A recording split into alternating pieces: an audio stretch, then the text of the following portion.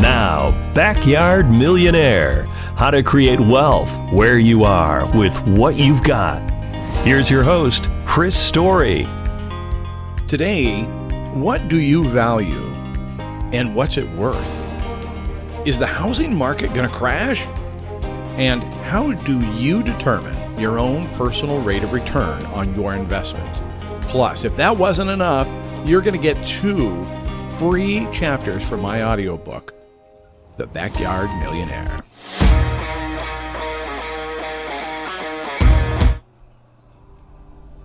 If you want a thing bad enough to go out and fight for it, work day and night for it,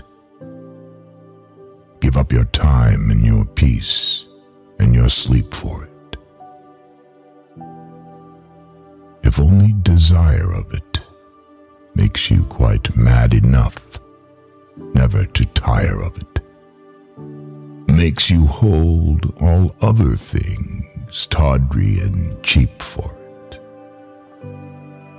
if life seems all empty and useless without it, and all that you scheme and you dream is about it, if gladly you'll sweat for it, fret for it, plan for it, lose all your terror of God or man for it, if you'll simply go after that thing that you want with all your capacity, strength, and sagacity, faith, hope, and confidence, stern pertinacity, if neither cold poverty, famished and gaunt, nor sickness nor pain of body and brain can turn you away from the things that you want, if dogged and grim you besiege and beset it, you'll get it. Welcome to Who Wants to Be a Millionaire? If I had $1 million, if I had $1 million, well, I'd buy you a house. I would buy you. You're listening to The Backyard Millionaire, how to create wealth where you are with what you've got. Mr. David Webb is your engineer.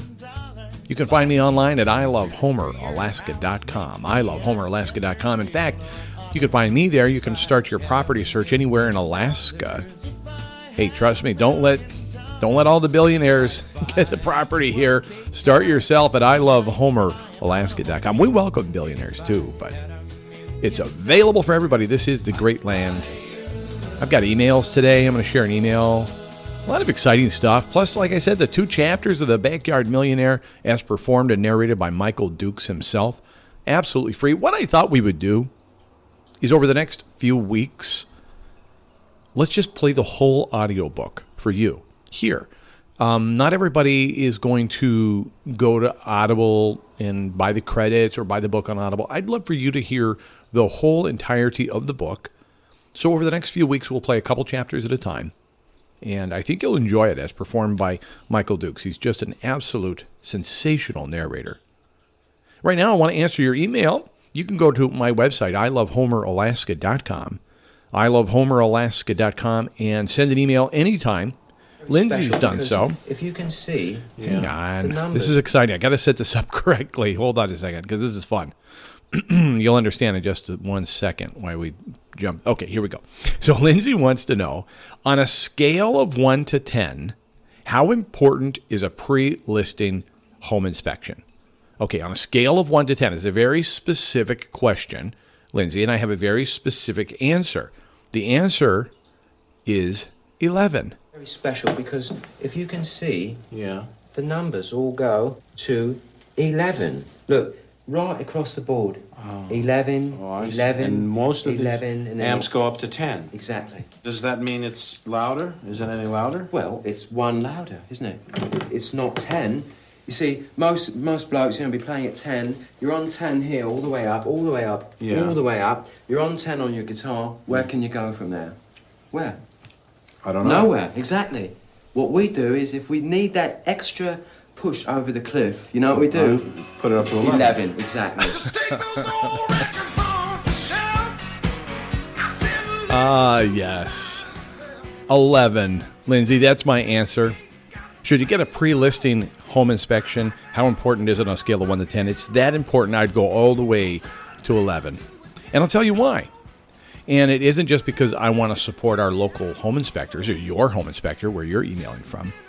They earn their money and they got plenty of business. The deal is, though, you do not want to be surprised. It's just, there's nothing worse than getting a surprise in the middle of a deal. So it's important enough that you want to at least consider it. Now, maybe you bought your home not that many years ago, not a lot's changed, maybe it's not necessary, but if you could avoid a surprise even to you, then so much the better. Now, I'll go further and say that Lindsay had somebody anecdotally tell her that they had a pre-listing home inspection, and then the buyer went out and got a home inspection of their own, and there was a disparity. There was other things in the new report that weren't in the old report, and it actually, in their estimation, cost them the transaction because of the new information that came in. There's no way around that. You can speculate as to how that's going to go. You could do your best to, you want to get the best home inspector you can. You want to get one with a good reputation and so on. But there's always going to be that second layer of inspection. Not always, but sometimes. So it's okay that somebody's going to bring in their own home inspector, and they might come up. It's really unusual they're going to come up with wildly different things.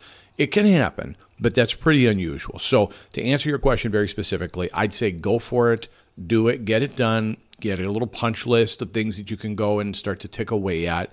And again, avoiding surprises is very important. Again, if you'd like to email me anytime, do so from my website, ilovehomeralaska.com. Pricing to sell is important in this market or any market, to be honest. I don't care how good or poorly the market's performing. You want to always price your investment when you're ready to sell it. You want to price it to sell. I'll give you a story right now going on in my life. Tiffany and I have decided to sell one of our rental homes. And we are going to be doing a 1031 exchange. We're going to be reinvesting those dollars. But now we have a conundrum. Do we invest more dollars right now into the property and sell it at peak of market price, or do we sell it simply as is, priced accordingly? I'll get back to that in a minute. Put a pin in priced accordingly. The question is, do we take advantage of the sweat equity available, capitalize on that ourselves, which is, by the way, not just an investment of more money, but that's also an investment of more time. So do we do that, or do we sell it as is, priced accordingly, and let the next person take advantage? We've already remodeled this home once, about 18 years ago. And then the question is, like I said, which path do we want to take? The conundrum is the exciting part. You know what I mean? We get to choose. That's up to us. We get to decide that. And it's one of the great things that you can enjoy in real estate. And actually, Tiffany and I, we think it's fun. So owning this real estate, we get to have, like this morning, we spent a goodly amount of time talking about this.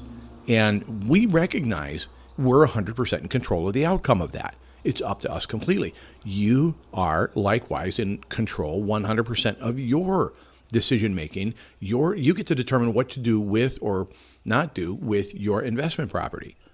You don't need to wait on some board of directors to make a decision, a CEO to make a bad decision or no decision, or do something in a direction that your real estate investment trust, if you will, a REIT, if you've been talked into a REIT investment, might go completely in the opposite direction, antithetical to what you would have chosen to do, but it doesn't matter. Your stock in that particular company, masquerading as real estate, is going to go down or up, but it's going to be out of your control. So what Tiffany and I enjoy is, like I said, going through this process ourselves, making decisions 100% of our own accord. And getting back to that price accordingly thing, it's one thing to put a property on the market that is a, quote, fixer-upper or in need of lipstick. Like this property we're talking about, we'd put a new roof on it just a handful of years ago, has a good foundation, it's a good property, it just needs lipstick. Is that offensive? I don't think so. I say that all the time. It just needs lipstick and a little bit of makeup and its hair done. How about that? It just needs a day at the beauty parlor and it'll be worth more. And so what we recognize that. So the mistake made often is when somebody brings a property to the market priced accordingly to what it could be worth if they'd invested this time or money to make it this polished apple sitting on the shelf.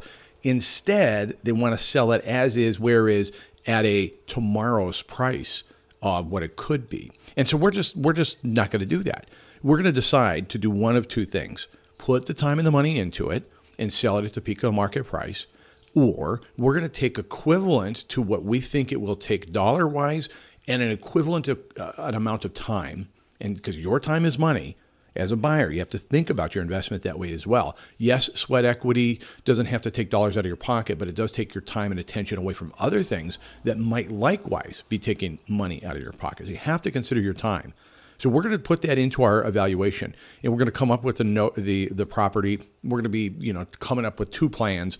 And I think what we're actually going to do is kind of take a two-pronged approach. Sell it at the discounted price. If it doesn't move quickly, like inside of 14 days, then we'll just take it off the market and put the time and attention back into it and polish the apple, put it on the shelf. I bring this up to say a couple different things. One, price accordingly to what you've got, not what you want. That's number one. Number two, you have complete control over what you do with your real estate. And isn't that exciting? I think it is. I think it's one of the most exciting aspects of real estate investment. Stick around. Coming up on the Backyard Millionaire, we're going to get meta, that's right, as the kids say, and listen to a couple of chapters of The Backyard Millionaire when we return.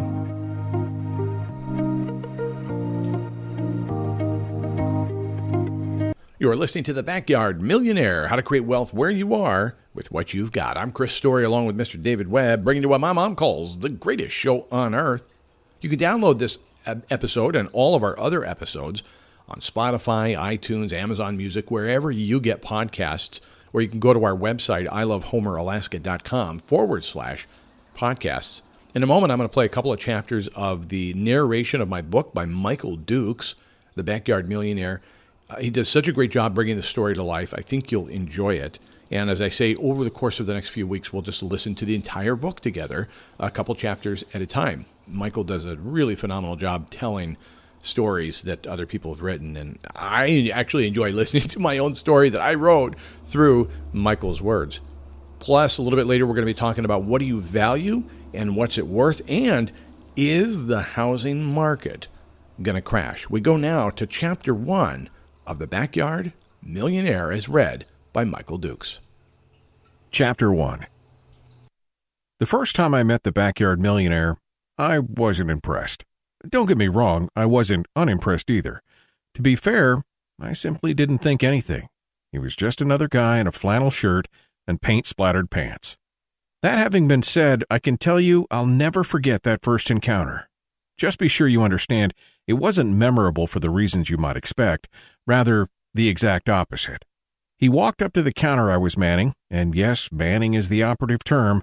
The ladies were relegated to cosmetics and housewares. The men got the hardware and sporting goods sections. It was a different era. We men folk swapped fishing stories with patrons and spooled line on fishing reels, handled guns, and sold box after box of ammo. For a guy like me, no high school diploma, let alone a college degree, this was home, a place where I'd more than likely spend the rest of my working days. If you'd asked me then, I would have said I was happy about this prospect. After all, some people were out of work altogether. The truth was that this scenario made me sick. I felt a sense of unease about being stuck at this or any station in life. There was something in me, a longing for success as yet unearned, not even imagined for that matter. I didn't really know what I wanted. I just knew, don't ask how I knew, but I simply knew there was something more for me to do. The Backyard Millionaire smiled as he approached, his eyes bright and alive. He looked to be at least 70, maybe older. Looking into his eyes, though, you'd have guessed a much younger man was living in that weathered body. "Hello, young man, and how are you this glorious day?" "I'm fine. Can I help you find something?" "Fine? There must be a story there," the old man replied.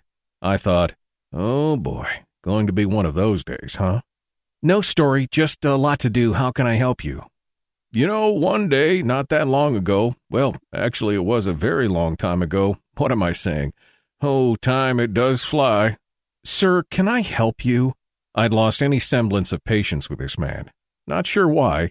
I really didn't have any big agenda for the day. The shipment of bolts wasn't begging to be put away, as long as I did so by my lunch break. The old man stood up straight, put both hands down on the glass counter, and looked me dead in the eyes. I'm not sure how you can help me, but I'm pretty damn sure I can help you. Excuse me? You, I said. I can help you, for damn sure. You lost me, sir. What is it you think you can help me with? I asked. This was getting weird. I thought maybe he had dementia. I half expected a caregiver to walk up and grab him by the elbow at any second, returning him to the home. You really are, aren't you? Lost, I mean. I could see it in your eyes. You don't know why you're here, do you? Sir, I actually have work to do. If you're looking for something in particular, I'd be happy to help you. Otherwise, I walked in here looking for something, and now I've found why I'm actually here. I was supposed to meet you. He stepped back from the counter and looked me up and down. What does that mean? It means that I can help you, if you'll let me. Sir, I don't mean to be rude, but what item can I help you find here in the store? I didn't mean to be rude, but I was. Tell me about your education, said the old man, like he hadn't heard a word I'd said.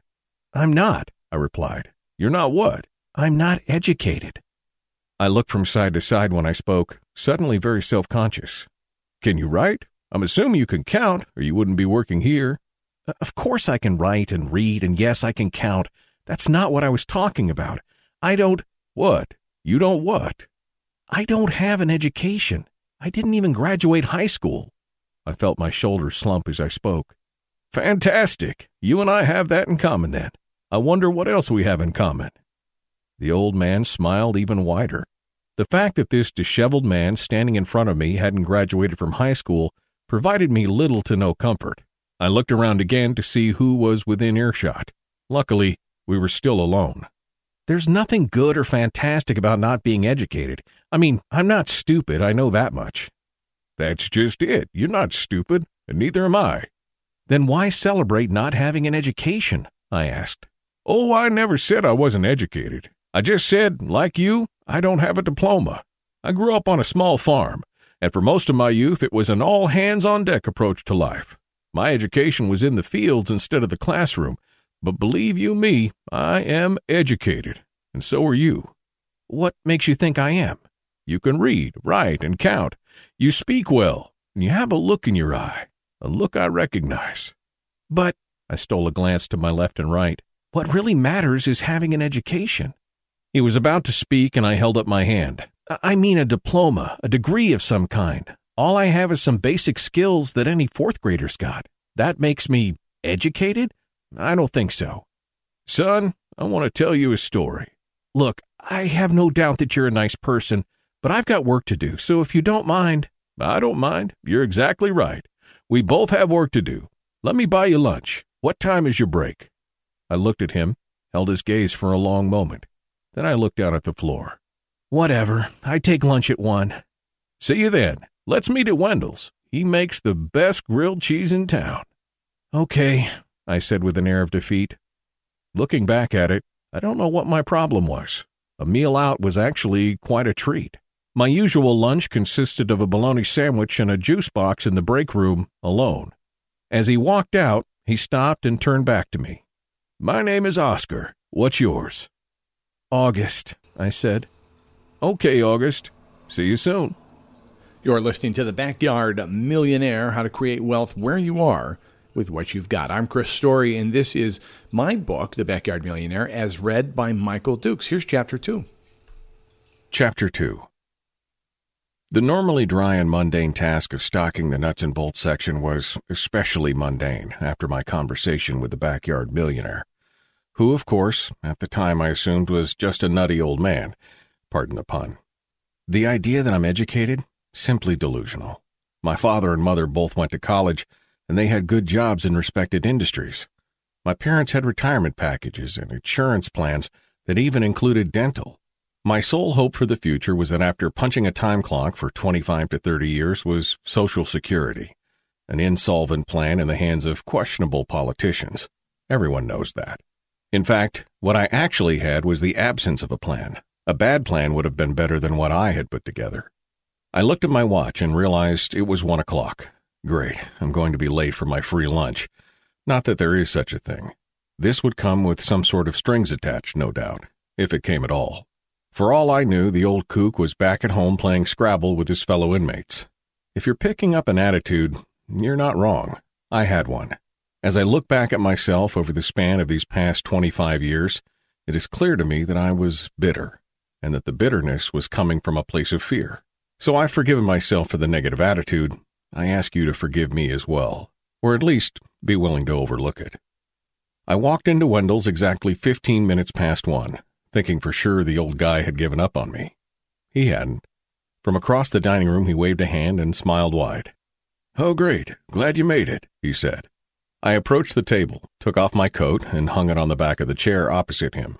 I looked around, that sense of unease and self-consciousness rising up in my gut again. "Sorry I'm late. Lost track of time," I offered, without the sincerity I really did feel. I was not proud of being tardy. After all, the old guy had indeed held up his end of the deal. "No problem. A working man's time isn't always his own, right? You are a slave to the time card." "Well, I wouldn't say that. I mean, I'm no slave," I said with an air of defensiveness. "I hope you like grilled cheese. I took the liberty of ordering for you. And if you haven't tried Wendell's tomato bisque, well, then you haven't lived." Oscar completely ignored my retort about being owned by the time clock. "Why are you doing this? You don't even know me." "Do you like grilled cheese?" "Yeah, I mean, who doesn't?" "See there? I'm getting to know you. I also know you are a lot like me." I wasn't sure what to say. No matter what I said, he would somehow twist it to fit his viewpoint. So I sat there quietly. Neither of us spoke for too long. It was getting weird. "Okay," I said with some hostility that wasn't warranted. "I don't know what you're up to, but I'm not interested. If you have some scheme or multi-level marketing proposal, you can save it. I've heard plenty of them, and I'm not remotely interested, so don't waste your time." The old man looked at me with a crooked smile and took a long drink of water. He said, "I've been approached myself by many would-be empire builder. Pyramids were built to hold the dead, and that's no way to live." I caught myself laughing at his statement, not intending to enjoy myself or show any signs of bonding. This guy was making sense. But still, what was so interesting about me, a clerk in a hardware store, one he'd just met, by the way? "Sir, you might mean well, and I appreciate the lunch, but I still don't have a clue why I'm here, or why you even care to get to know me. What's in it for you?" "What's in it for me? Good question." He moved his water glass to the edge of the table and pushed his napkin and silverware aside. From his shirt pocket he pulled out a pen. Not your average pen. This was the kind I'd seen the president use to sign bills into law on TV. He drew a circle on his paper placemat. He put the pen down and looked up at me. He locked his eyes on me with intensity. I was feeling even more uneasy. "What do you see?" he asked. "A circle? What else?" "Nothing, just a circle." "And that was your first lesson?" "What? How to draw a circle?" I smirked. "I'm at least that educated. I know my shapes." He laughed, and I smiled and let my guard down a little more. I looked around the restaurant, hoping no one I knew was nearby. "Your first lesson is how to see what isn't there. You see a circle, that's it. What you're not seeing is the most important, and what you need to look for." "What am I not seeing, then?" I asked. "All the possibilities." "Like what?" I was more confused now than before. "You see what you want to see, and I'm asking you to take off your blinders, open your mind, and see what isn't there. Look again." Saved by the bell, the waitress arrived with our food. She placed the grilled cheeses down and then cups of soup. Oscar sat back, put his hands together, and looked up at her like she was Miss America. "Catherine, please tell Wendell he has outdone himself. This meal looks divine." He said this, in all sincerity, about a grilled cheese sandwich. I looked up at Catherine, who meekly smiled. As she turned away from our table, I'm convinced I saw her shake her head ever so slightly. She appeared to be as confused as I was by his manner. "Look at the crust he developed on the bread. This is just the way my mother used to make them. August, did your mother make you grilled cheeses?" "Oscar, what are we doing here?" "Having lunch. Let's dig in, Oscar said. I picked up my sandwich and took a bite. It was good. Actually, really good. Try the soup. It's life-changing, Oscar said as he dunked his sandwich into the thick bisque. The soup was amazing, too. I've eaten at Wendell's before, many times actually. But today, this meal at this time was the best one yet. Every bite was like something new. Could it be that Oscar's enthusiasm was rubbing off, or just a new blend of cheese or spice in the tomato bisque? We ate in silence for a while. I was almost done with my sandwich when I realized neither of us had spoken for some time. A gap like this would normally be uncomfortable, but here with Oscar, it seemed natural. I looked back at the circle partially visible under Oscar's plate. What on earth was he talking about? What was I not seeing? August, tell me about your name, Oscar said with a crooked smile. I was born in May, I replied. Not my favorite topic, but everyone asks. Usually this reply shut down the conversation. I saw the mental game in their eyes. The math hit home, and enough said. Usually. But one thing I was learning about Oscar, usual didn't apply. Well, how about that? That's fantastic. So your parents obviously have a good sense of humor, as well as a zest for life, yeah? Sure, I guess. I'm the one stuck with the odd name, though. Odd? It's not odd at all. What a fantastic name. Are you still close to your parents? Oscar asked. Sort of. I mean, they're busy, I'm busy. Too busy to keep in touch with family? That means you're busy doing the wrong things. One of the greatest mistakes we make in this life is to confuse being busy with being productive. Know what I mean? But I am busy. I work 6 days a week, and on my one day off I have a million other things to do, I said with enough defensiveness to arm a small nation. August, how many circles do you see here? Oscar moved his plate aside, revealing his placemat. 1, I said. That's what I thought you'd say.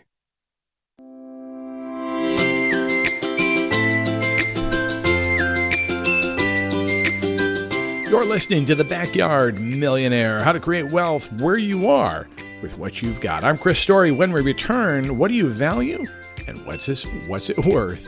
Stick around. We'll be right back.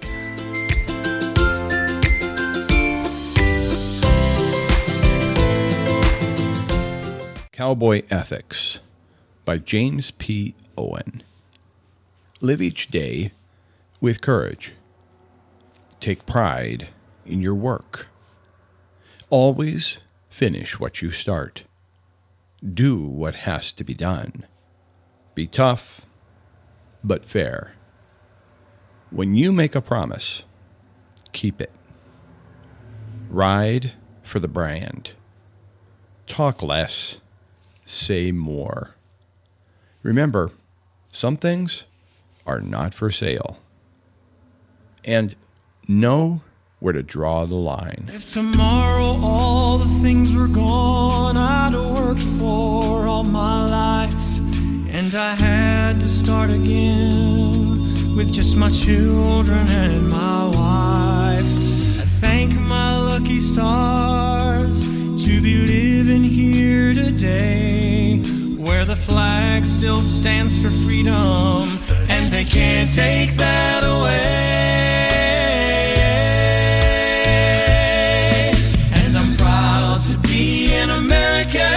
Where at least I know I'm free, and I won't forget the man who died, who gave that right to me, and I'll gladly stand up next to you and defend her still today, 'cause there ain't no doubt I love this land. God bless the USA. You're listening to The Backyard Millionaire, how to create wealth where you are with what you've got.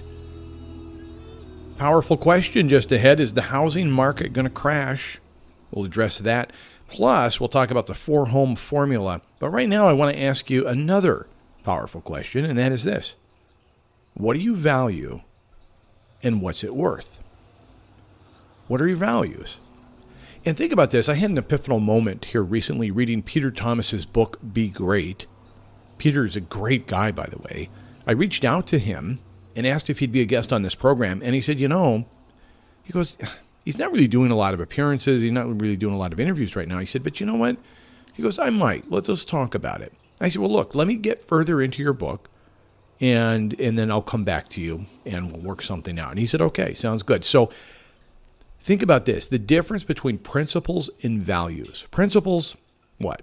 Those are things that are immutable, unchangeable. You're not gonna move your principles year to year, but you're gonna move maybe your values, meaning what do you value? At some point in your career, you might value a position, you might value prominence, you might value a higher salary, you might value in retirement time with your family, you might value your health. There's a great variety of things that you can value and put value on and determine for you what it's worth.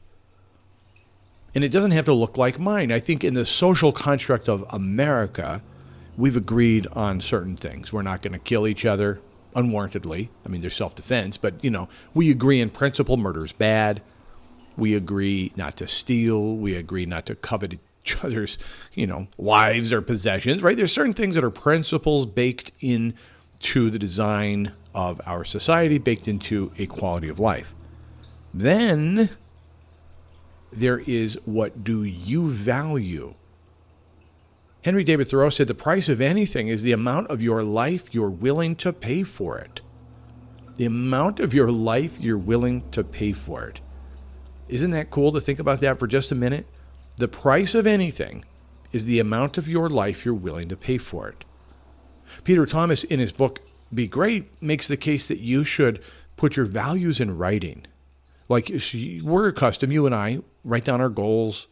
We look at our goals, we review our goals, we have strategy meetings with ourselves, our board of directors, or our partners, like Tiffany and I are the board of directors of our own company, of our own incorporated YOU. It's our incorporation, and we are the chairman of the board, we are the executive team, we're the C-suite, we're all that for ourselves in our investment world. And yet we have these strategy meetings, we write down what our goals are for the year, we write down what our goals for the next year are going to be, 5 and 10 year goals. Where do we see ourselves in this number of years? That's wonderful. But here's the thing. Life can pass you by while you're attempting to achieve certain goals, and suddenly what you actually value, or what you say you really value and put value on, also slips away and passes you by. And that is frightening. That is frightening to think about, that in the pursuit of something, you become someone you do not want to be. So Peter gives us a couple of examples, and he's very sincere in his book.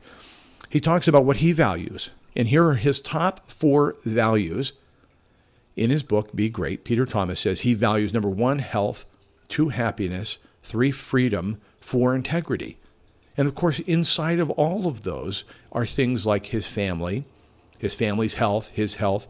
Happiness means time with his family. Freedom means the time and scope of ability of his day to control and do what he wants to do when he wants to do it. And integrity means he's going to be true to himself.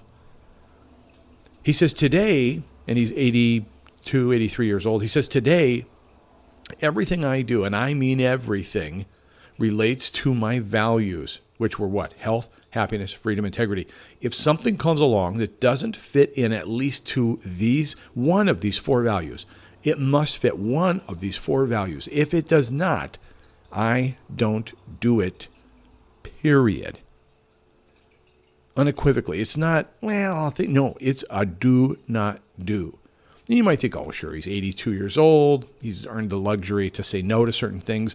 He adopted this mentality in 1976. And he's never looked back. He ended up building the largest real estate firm in all of Canada based on this model of putting first his health, happiness, freedom, integrity. Again, Henry David Thoreau, the price of anything is the amount of your life you are willing to pay for it. There's a parable that says something like this, that if you imagine your bank account had a deposit every morning, you wake up and check your bank account. And in that bank, every morning without fail, every single day, every single morning, no failure whatsoever, not even one day, is $86,400 deposited every day. Wow. Wow, $86,400 a day? That would be exciting. I mean, that's amazing. Here's the catch. In this thought experiment, you're required to spend every dollar, every red cent, spend or invest every day, and whatever's left over, if you fail to do so, is gone. It does not accumulate. So this morning you had $86,400 deposited into your account. By the time you go to sleep tonight, whatever you've not spent is gone forever. Doesn't accumulate, doesn't add to tomorrow's balance. Tomorrow's balance will likewise be $86,400. Well, the parable goes on further to say that's actually how many seconds you're granted every single day. In every 24-hour period, you have 86,400 seconds to invest, spend, waste, squander. You get to choose, and they do not accumulate. So when today's seconds are gone, they're absolutely gone, and there's no looking back. To say love is more precious than gold. It can't be bought, and it can't be sold. I got love enough to spare. That makes me a millionaire. I got a woman with eyes that shine down deep as a diamond mine. She's my treasure so very rare. She made me a millionaire. You're listening to The Backyard Millionaire, how to create wealth where you are with what you've got. Kind of reminds me of the story that Stephen Covey used to talk about. What if you get to the top of the ladder of life, only to learn too late you've leaned it against the wrong wall? What are your values and what are they worth to you? It's a great exercise. And do it in writing. I think that there's real power in that. It's more precious than gold. It can't be bought, no, never could be sold. All right, let's get to it. Is the housing market going to crash? Well, we're going to have to wait just one more minute. And I want to talk about disclosures and your own personal return on investment when we return to The Backyard Millionaire. Stick around.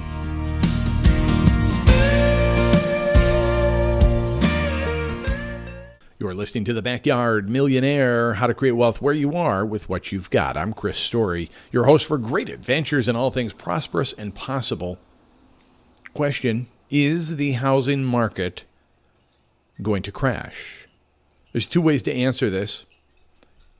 I'll give you the short answer first. Yes. Don't worry about a thing. 'Cause every little thing gonna be alright. How do I know?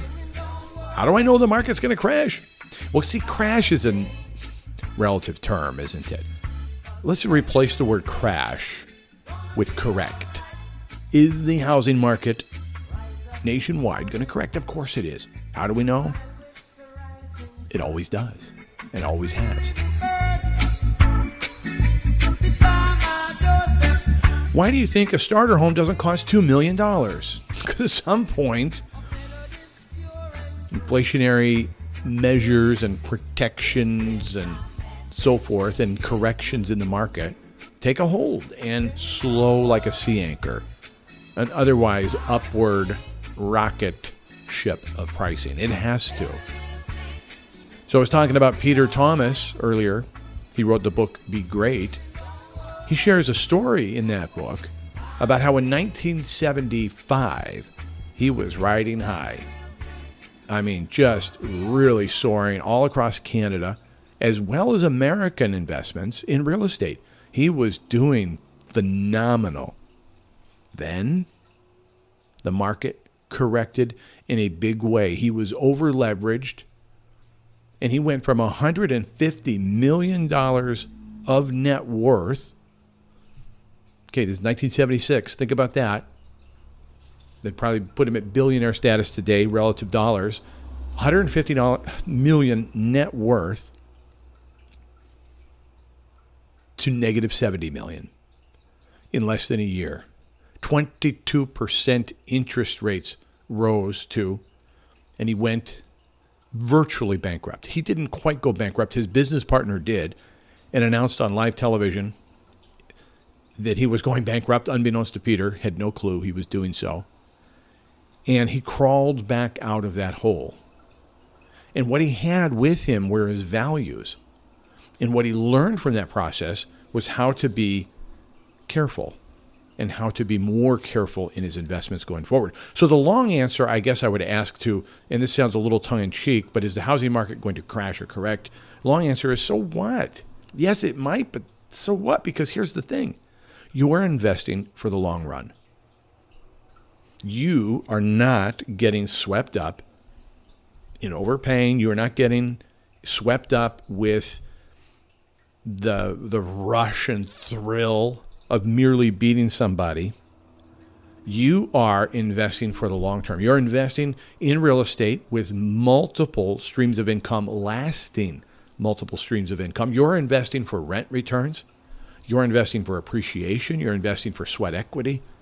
You understand that buy and hold equals gold. Now, I will warn you, if you're playing the real estate market like a day trader, if you are playing the real estate market a little bit like you're going to Vegas and hoping to run up and beat the house will beat you.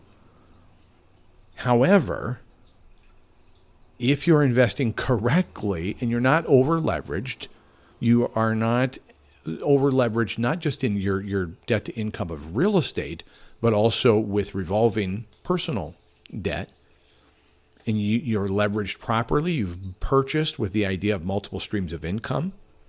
And let's just put it this way. Let's say you're investing like Warren Buffett. Okay, what happens when a crash comes along or a market correction in the world, in the business world, and whatever world Warren Buffett's in, buying Coca-Cola, buying Wells Fargo, buying Berkshire, or creating a Berkshire Hathaway investment program, whatever it is, he's investing for the long term. He's not investing for the short term. And when the market goes down, he is buying. When the market's rising, he's reinvesting into his own business. If you do likewise, you will prosper. If I had a way of buying a couple 100,000 single-family homes and had a way of managing, the management is enormous. It was really a problem because they're one by one. They're not like apartment houses. So, but I would load up on them, and I would take mortgages out at very, very low rates. I wanna be a billionaire, so freaking bad. Buy all of the things I never had. I wanna be on the cover of Forbes magazine, smiling next to Oprah and the Queen. Oh, every time I close my eyes, I see my name in shiny lights.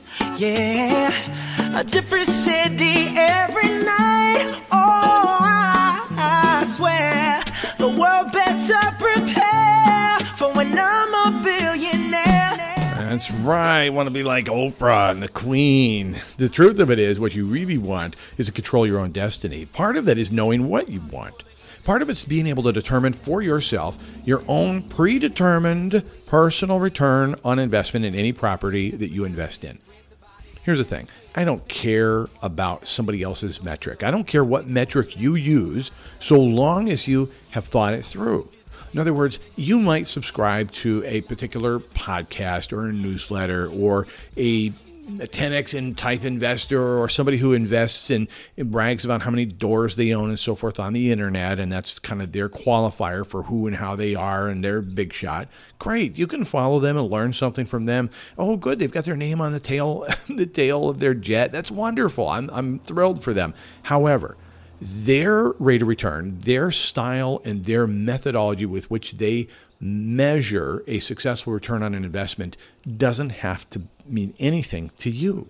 Yours is personal. Okay, sometimes you're investing purely for cash flow. Like maybe you don't really care so much about the ultimate appreciation of a property. I know it's one of the multiple streams of income we just talked about, but remember a story I told you about a few episodes ago. Gary Eldred said he purchased a property for $100,000. 10 years later, he sold that property for $100,000. He all the while had been making something on order of $30,000 or $40,000 a year net proceeds from that building over the course of the 10 years. It did everything he wanted it to for him. He didn't need it to have made appreciation. He was thrilled with the tax write-offs and the actual income over time. Well, that was his measurement. Somebody else might have looked at it and said, man, you bought it for $100 and sold it for $100? You lost out, brother. What you doing? No, that was his style and that was his measurement and his metric, and it worked for him. Now, sometimes I will tell you this, I'll invest in something, Tiffany and I will invest in something just purely for appreciation. Like, okay, it's a bit of a dog. It's going to take some hits over these next few years. We'll subsidize it a little bit because we see where the value is going. Even still, that's a longer term. We're not doing this in a day trade style. It's something that's going to be a longer term investment, but we don't necessarily need it to spin off a lot of cash. And that's okay. That's sometimes. Sometimes it's just purely about the cash flow. And then other times, again, it's a combination or a multiple of all those. And sometimes it's purely emotional. I'll tell you, this is just anecdotal. This is not a strategy with which I'm promoting. It's purely an anecdote. But I sold a multifamily property to a gentleman who at about 20 years prior to the purchase lost it in a foreclosure. He'd had a financial reversal. He'd lost this building. And then, some 20 years later, it became a point of pride for him to be able to be into a position to purchase it back. Did it matter how much income it was going to be making for him? He had the money to buy it cash outright. He had reversed himself again, this time to the positive, and he was in a place where he could do it because he wanted to. It was a good deal for him financially, but also there was emotion in it. So you get to determine what's your personal ambition. What is the threshold of return you're looking for? What will make the difference for you? Now, again, you can read all the experts, and I encourage you to do so. You can follow a lot of people. I encourage you to do so. Listen to other voices. But when it comes down to making an investment, you have to be happy with the return you're going to get on that investment. It's your personal plan, not just what some guru tells you. So my metric, and I would love for yours to look similar to this. This is one commonality I wish every investor would take into consideration. Ready? Buy and hold equals gold. That's it. That's the only thing I hope you and I have in common. Other than that, you get to determine what's your rate of return look like. And that's up to you. And that's another exciting thing I love about real estate. You get to decide. Somebody asked me recently if they were paying too much in property taxes, and I said yes. And they said, well, do you need to analyze it? No, I just know already you're paying too much in property taxes. I mean, the reality is that maybe they aren't, and it's very being a bit facetious, but I'm making a larger point. When it comes to are you paying too much in property taxes, I ask you a couple questions. What's your assessed value? What do we think as compared to fair market value? And what's the mill rate? Because see, your government will diffuse the situation by saying, oh, but we haven't raised the mill rate in 10 years. In your borough or your county or your area. But then the assessed value is going up with their analysis of what they think fair market value is. So just be willing to take a cold, hard look at it and engage respectfully your elected officials and say, look, I'm a happy taxpayer. I want to pay my fair share, but I'm not comfortable paying more than my fair share based on the fact that somebody from another locale might come in and say, I'll be willing to pay X dollars for a property near mine that I'm not interested in selling.